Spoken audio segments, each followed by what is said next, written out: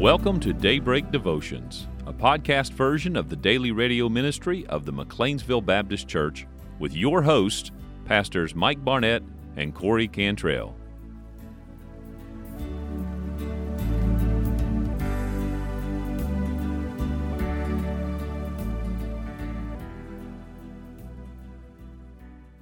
Welcome you back to Daybreak Devotions here from the McLeansville Baptist Church. Pastor Mike Barnett and Pastor Corey Cantrell with you on this Wednesday morning, and very delighted to have you on board, and delighted to finally have the old AP, Corey Cantrell, back for 2 days in a row. And you've brought your creative juices flowing today. I tried to. I've got to get them back pumping because there's a lot of stuff to do, and so got to be on the game. Yeah, and yesterday you were saying that you were still having some jet lag. There's a little bit of a fog, but it's beginning to dissipate. Well, that summer sunshine will help dissipate fog. Sure will. Of course, it could put you in a coma as well. Yes, it can. Yeah. Anyway, well, we're glad you're here with us on this Wednesday morning, and I am very excited to continue this study in 2 Peter chapter 1. Now, today, when we move to verse number 6, we have talked about adding to our faith virtue and to virtue knowledge. Today we're going to be adding to our knowledge temperance. And there is so much to say about this. But you asked me before we started today, did I have a Wednesday word of the week? And I said, well, no, I actually don't. But then thinking about, well, the word really is temperance. I mean, that's what we're going to be studying and talking about today. But we've come to this conclusion. All of us, me, you, the listener, we all have things we struggle with in life.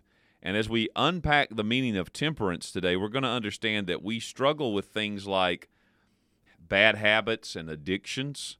We struggle with being able to control ourselves, our thoughts, and our behaviors. So we all have something. There's some area of our life we really wrestle with that.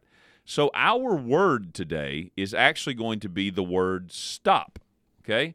But have you ever thought about a good definition for the word stop? I can't say that I have. I tried once, and then I quit.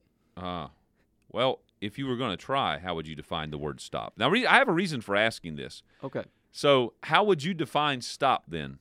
I would say to cease operation. Well, I was able to pull up the word stop on Noah Webster's 1828 dictionary. And when you think about stop, we're going somewhere with this. Oh, it'll be real educational.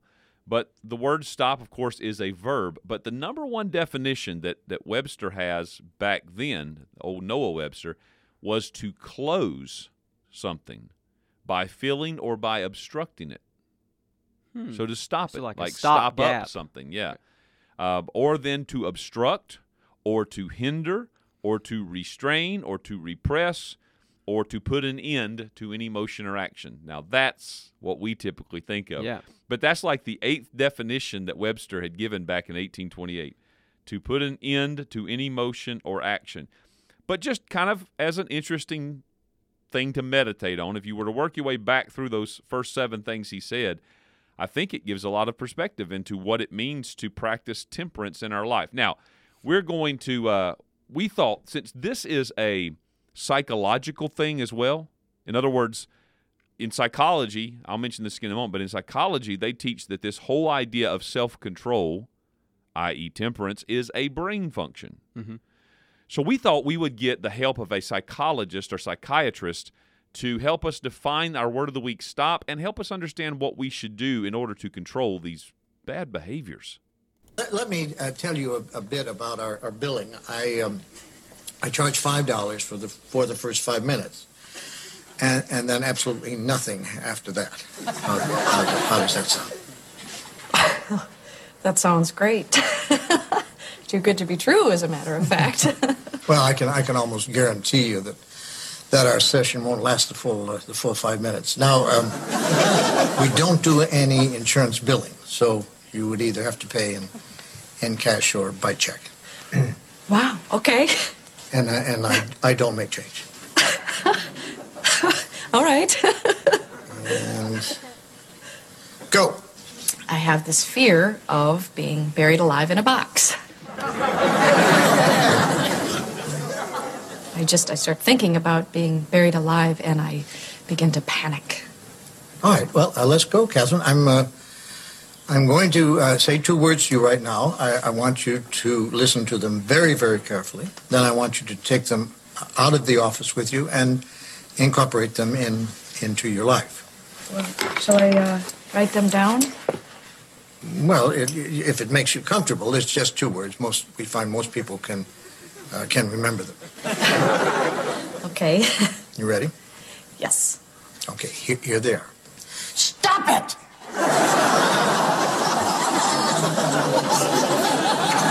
I'm sorry? Stop it! Stop it? Yes, S-T-O-P, new word, I-T. So, what are you saying?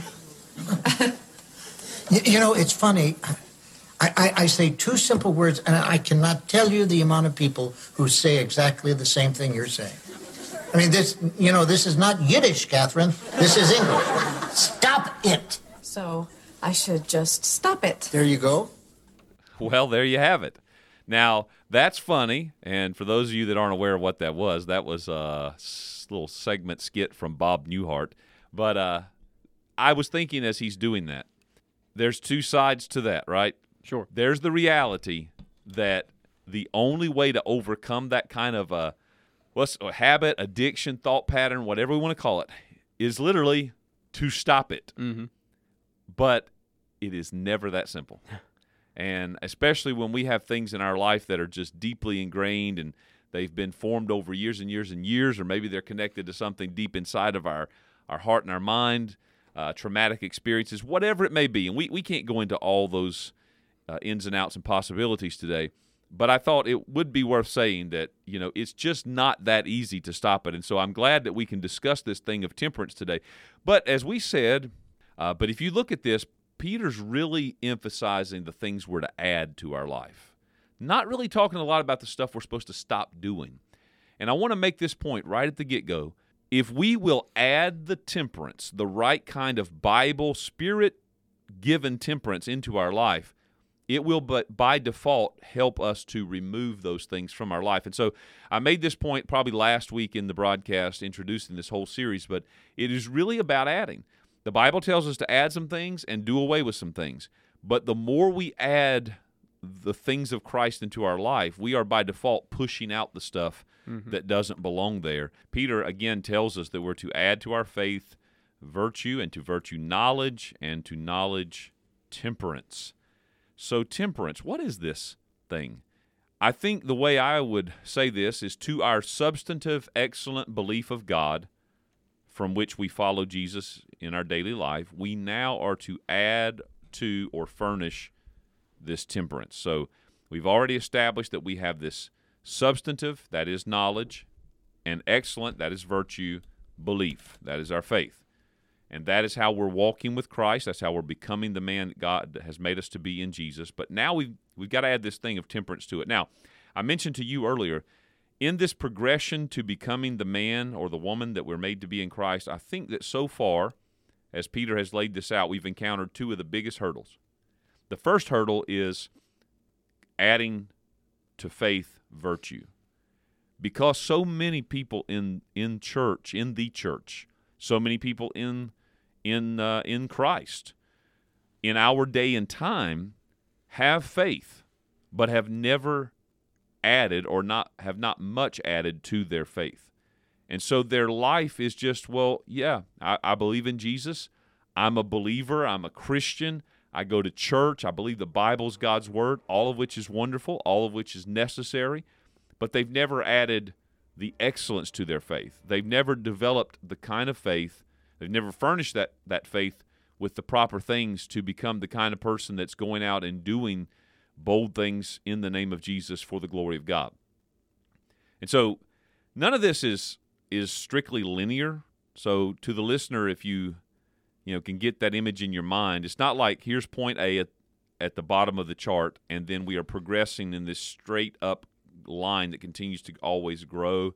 And that's not even exactly what I'm trying to say, because not only is it not linear, it's not just you have to make one point to get to the next point. Yeah, it's not a staircase. Right. Like I don't have to climb this step. Okay, I mastered this one. Now I can begin climbing the next one. Yeah. I think Peter is giving us that image, but I don't think he's meaning to give this dogmatic image. Right. So in other words, I think that there are people who have gained some knowledge of God, but still living at a kind of baseline faith. because you can gain knowledge. You can even have, let's go down the line a little bit, or up the chart a little bit. You can have some brotherly kindness about you. But it's never going to be the mature, fully developed level that God wants to take us into unless we go through this kind of a progression of spiritual growth and formation. So the first hurdle is adding virtue to faith. But I think the second biggest hurdle that comes along in our journey is this adding to knowledge temperance. Because once we have believed on Jesus and we've grown in our faith so that we have stepped out trusting the Lord and we've seen God do some great things, we've begun to gain understanding through experience with God. We know Him. We know what He's doing. We've learned how to discern His mind and leadership. But now we've encountered, like, head on some of these things in our life that we just have a problem overcoming. And we're dealing with the carnal nature, the innate sensuality, fleshliness of Adam. Yeah, it's almost like it's the stuff about us that we have always not liked, but now we're starting to realize, first of all, just how deep those things are, and second of all, oh man, the reason that I have these struggles, the reason that I have this is because of all of this other stuff that I never was connecting the dots. And so if I want to deal with the stuff that I don't like, I'm actually going to have to focus on these other things that are present that, oh, this is a whole lot more serious than I thought it was. Like I thought it was just as simple as X, Y, Z, but I'm actually realizing there's 23 other letters of the alphabet that I got to deal with before I can ever even touch X, Y, and Z. I was just thinking about this word temperance, and it is such a rare word in Scripture, like the Greek word. The Greek word is enkratia, and it is only used, I was trying to remember, but I think about 4 times. 2 of them are right here, add to knowledge temperance and to temperance patience. So that tells you something. Peter uses it really just this one occasion. And where are the other 2 places it's used? Is one of them, is it the same word when Paul is talking and Yep. it talks about how he Is it Acts preached chapter 20 or something? something like that? He told Festus or Felix. Okay. Yeah, Festus and Felix. One he of was them. either at Gunsmoke or, reading the comics, but he told one of them. But yeah, he reasoned of, was it faith, temperance, and judgment to come? So I or think- righteousness, temperance, yeah. and judgment to come? Something like, because we've talked about that before. Like, wow, why temperance? But this is a rare word. The only other place you'll find it is in Galatians 5, where the fruit of the Spirit is listed. But it literally is the word that means self-control. So we have words like moderation. We have words like, how does James say it? Bridleth the tongue, which is speaking of the same type of thing. But this actual word, not used a whole lot, but it means self-control. We would think of words like continence, the ability to control yourself, temperance, of course, being the Bible word here. Now, here's the thing. The root word that this is based on is the word kratos, and I just thought it was interesting. I don't know how much to try to develop this or where to take it, but that word means vigor or power. But you think about this. The greatest power that a person can have is the power over themselves. That is the toughest thing to master. I mean, you can put me in charge of a project, and I could probably, I can exercise some good control. You put people under me, I can exercise some pretty good control, and maybe be a good leader. But if I fail in the project or if I fail in leading other people, it is because I first failed to control myself. Every time, that's where it begins. But I thought it was interesting that Peter uses this word kratos, and once again, the Greeks had a god of their mythology whose name was Kratos, and he was the god of strength. And I just think, Peter's already used the word arete, and now Kratos, and the Greeks have gods named after all this. So if nothing else, maybe the application of that is there is an understanding that these capabilities are not innate to fallen human nature. For us to have the kind of virtue Peter's talking about and the kind of temperance he's talking about, the Greeks said we got to draw that from our gods. Yeah. We say, no, we've got to draw that from our God. Yep. And by the way, it is the fruit of the Spirit. Yeah, they're divine qualities.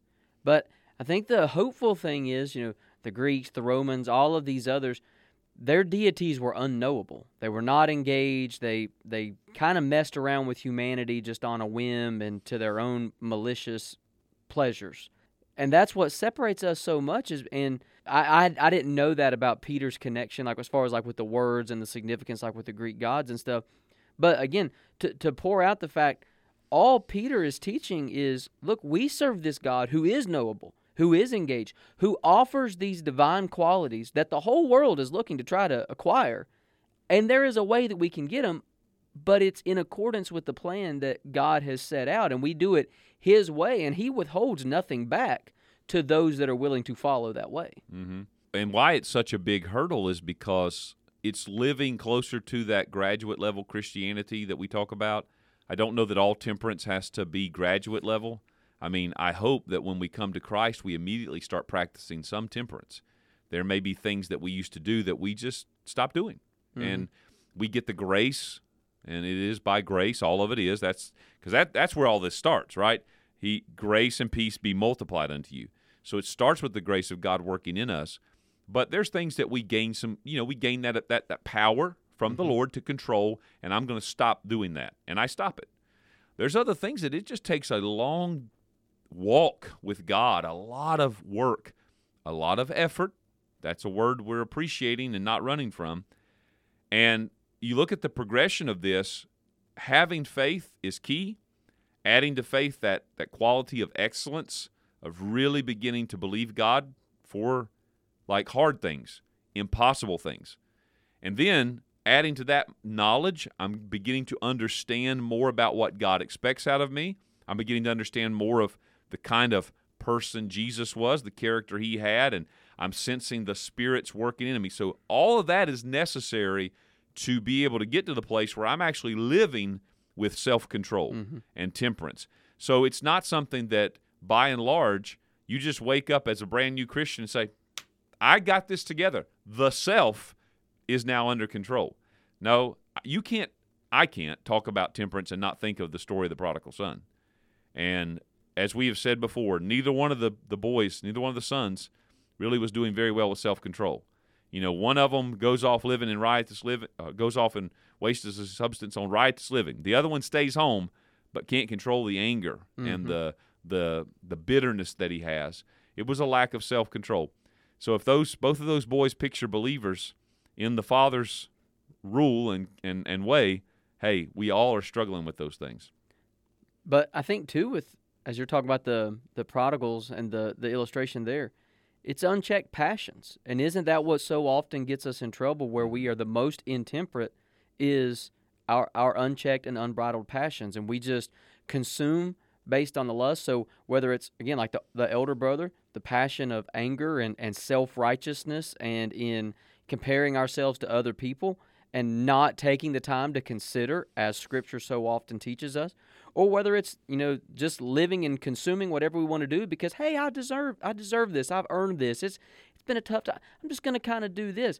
But it's those unchecked passions that is what so often gets us in trouble.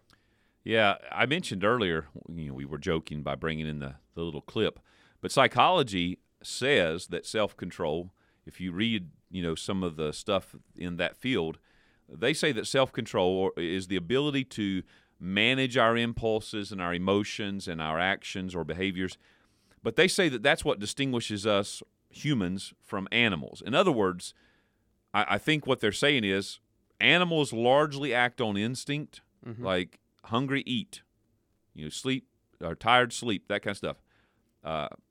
Afraid, bite, okay, defend.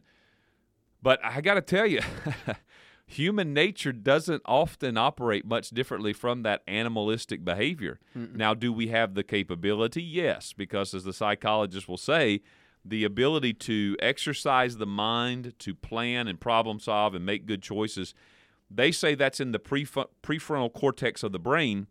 That's where that function is. But again, if you leave us just to what the brain's capable of doing, we got some messed up brains. Yep. Our thinking's not always very healthy, and we literally do have the effects of trauma in life.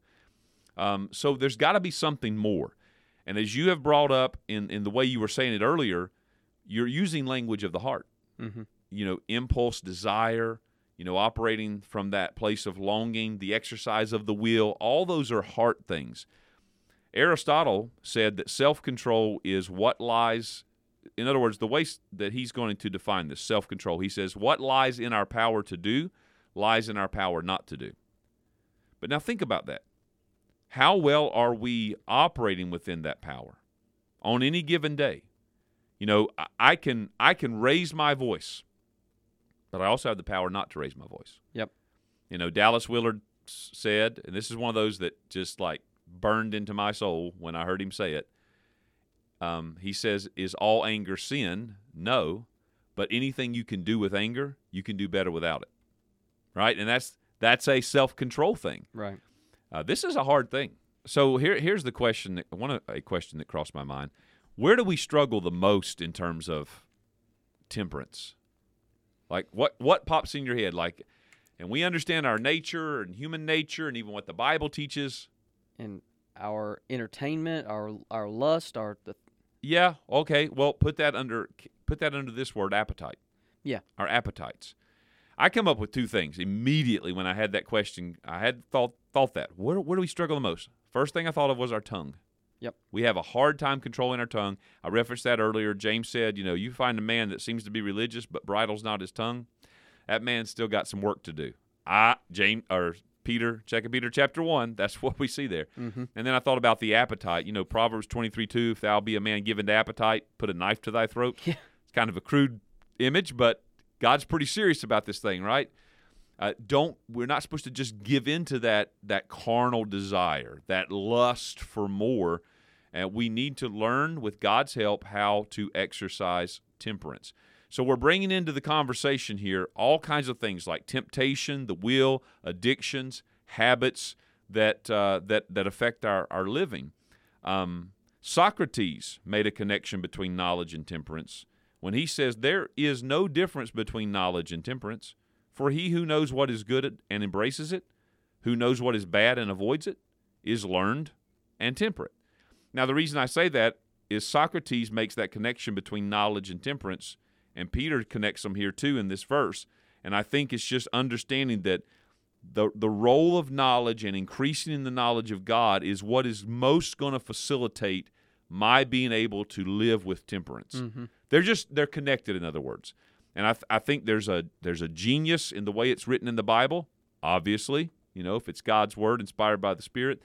But I even noticed that Thomas Aquinas does the same type of thing when he says temperance is simply a disposition of the mind which binds the passion. So temperance is an attitude of my mental life which will then put a restraint on my desire, okay? It's the heart being in conjunction working with the mind. Yeah. God give us the mind. What did Peter say? Or not Peter, but Paul to Timothy. He said, God hath not given us the spirit of fear, but of power and of love and of a sound mind. I believe when he says sound mind there, he is speaking of self-control. Mm-hmm. And so that connection runs throughout the Scriptures. It runs throughout philosophy and psychology. So here's the final question then. How do we get this? How do we obtain this temperance in our life? What are the steps that we could take? Is there 4 or 5 things we can do? I'm just going to list to you 4 things I wrote down, okay? And with every other virtue or part of this we've talked about, I started with this, giving all diligence, because that's where Peter starts. So once again, I'm going to say, whatever it is that we're going to do to gain temperance and grow in that, we've got to give it earnest effort. You can't do this halfway. You can't do this without expecting it to be a fight.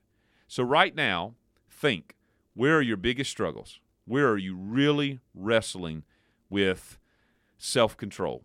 Where are the habits you just cannot break? Okay? You're going to have to put a lot of work into that. It's going to take more than just a decision. Mm-hmm. It's going to take some action. It's going to take some virtuous faith. It's going to take some knowledge, but you got to put the work in. The second thing you're going to have to do is you're certainly going to have to pray. Now, I know that sounds like a given, but if we understand that temperance is part of the fruit of the Spirit, then I should and can ask for it. So when I think about this area of my life where I don't have a lot of self-control, that's an area I specifically bring to the Lord and say, Holy Spirit, I need temperance. I need your gift of temperance. I need that fruit of temperance that comes from the life and mind of Christ to be manifest in my life in this area, and we have to be very specific about it. So prayer is a very key part of temperance. Thirdly, I thought of this, the importance of spiritual disciplines. We've really just got to understand that cultivating the heart and mind and body into the pursuit of transformation into Christ-likeness is absolutely necessary in terms of developing temperance in our life. Let me give you a reference, 1 Corinthians chapter 9, verse 24 through 27. I won't read the whole thing, but Paul does say there that we're to run that we may obtain, and every man that striveth for the mastery. That's kratos. Now I'm going to be fair. I don't know that that's the Greek word he uses there, but that's temperance, that self-control is to master, to have mastery of something. So it is, in essence, it is that kratos. If I'm going to have that strength, I have to be temperate in all things. And then he goes on to describe how that we have to we run not as uncertainly, we fight not as one that beateth the air. There's that effort. And we keep the body under and bring it into subjection. This is the discipline that the Bible teaches us we need to have. So our spiritual disciplines across the board are essential to this. And number 4, this is the thing I mentioned earlier.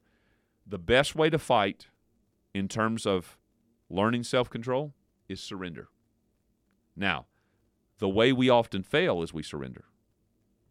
But we surrender by not fighting. Mm-hmm. That's what gets us in trouble. We throw up the white flag and say to the temptation, I just, man, it's been a long day. I deserve this. Yep. Whatever. But the way we fight with surrender is we turn to God and we say, Lord, I surrender this desire. Right now, I surrender this longing inside of me, or this ache inside of me, this want inside of me. I bring it to you and I give it to you. I'm surrendering it to you right now. So I'm in my prayer. I'm in my spiritual discipline. I'm putting forth the effort. I'm probably going to get some victory. But I think it would be an injustice to go off the air with this one and say that, friends, if you'll do these 4 things, you'll never go wrong. Because we have to go back to the first thing I said. This is going to be work. Yep. This is going to be work. And some things are easy. Some things are easier. And some things are really going to be lifetime battles. God will give you victory. The victory is coming. And we just got to put forth that effort, stay in there, and practice this thing. Okay, I'm out of time. We better close this out. So have a great day, and we'll see you next time.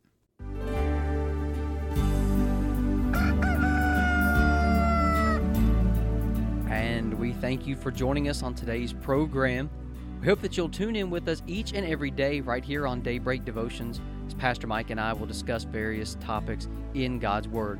If you've got any questions, comments, we would love to hear from you at daybreakdevotion@gmail.com.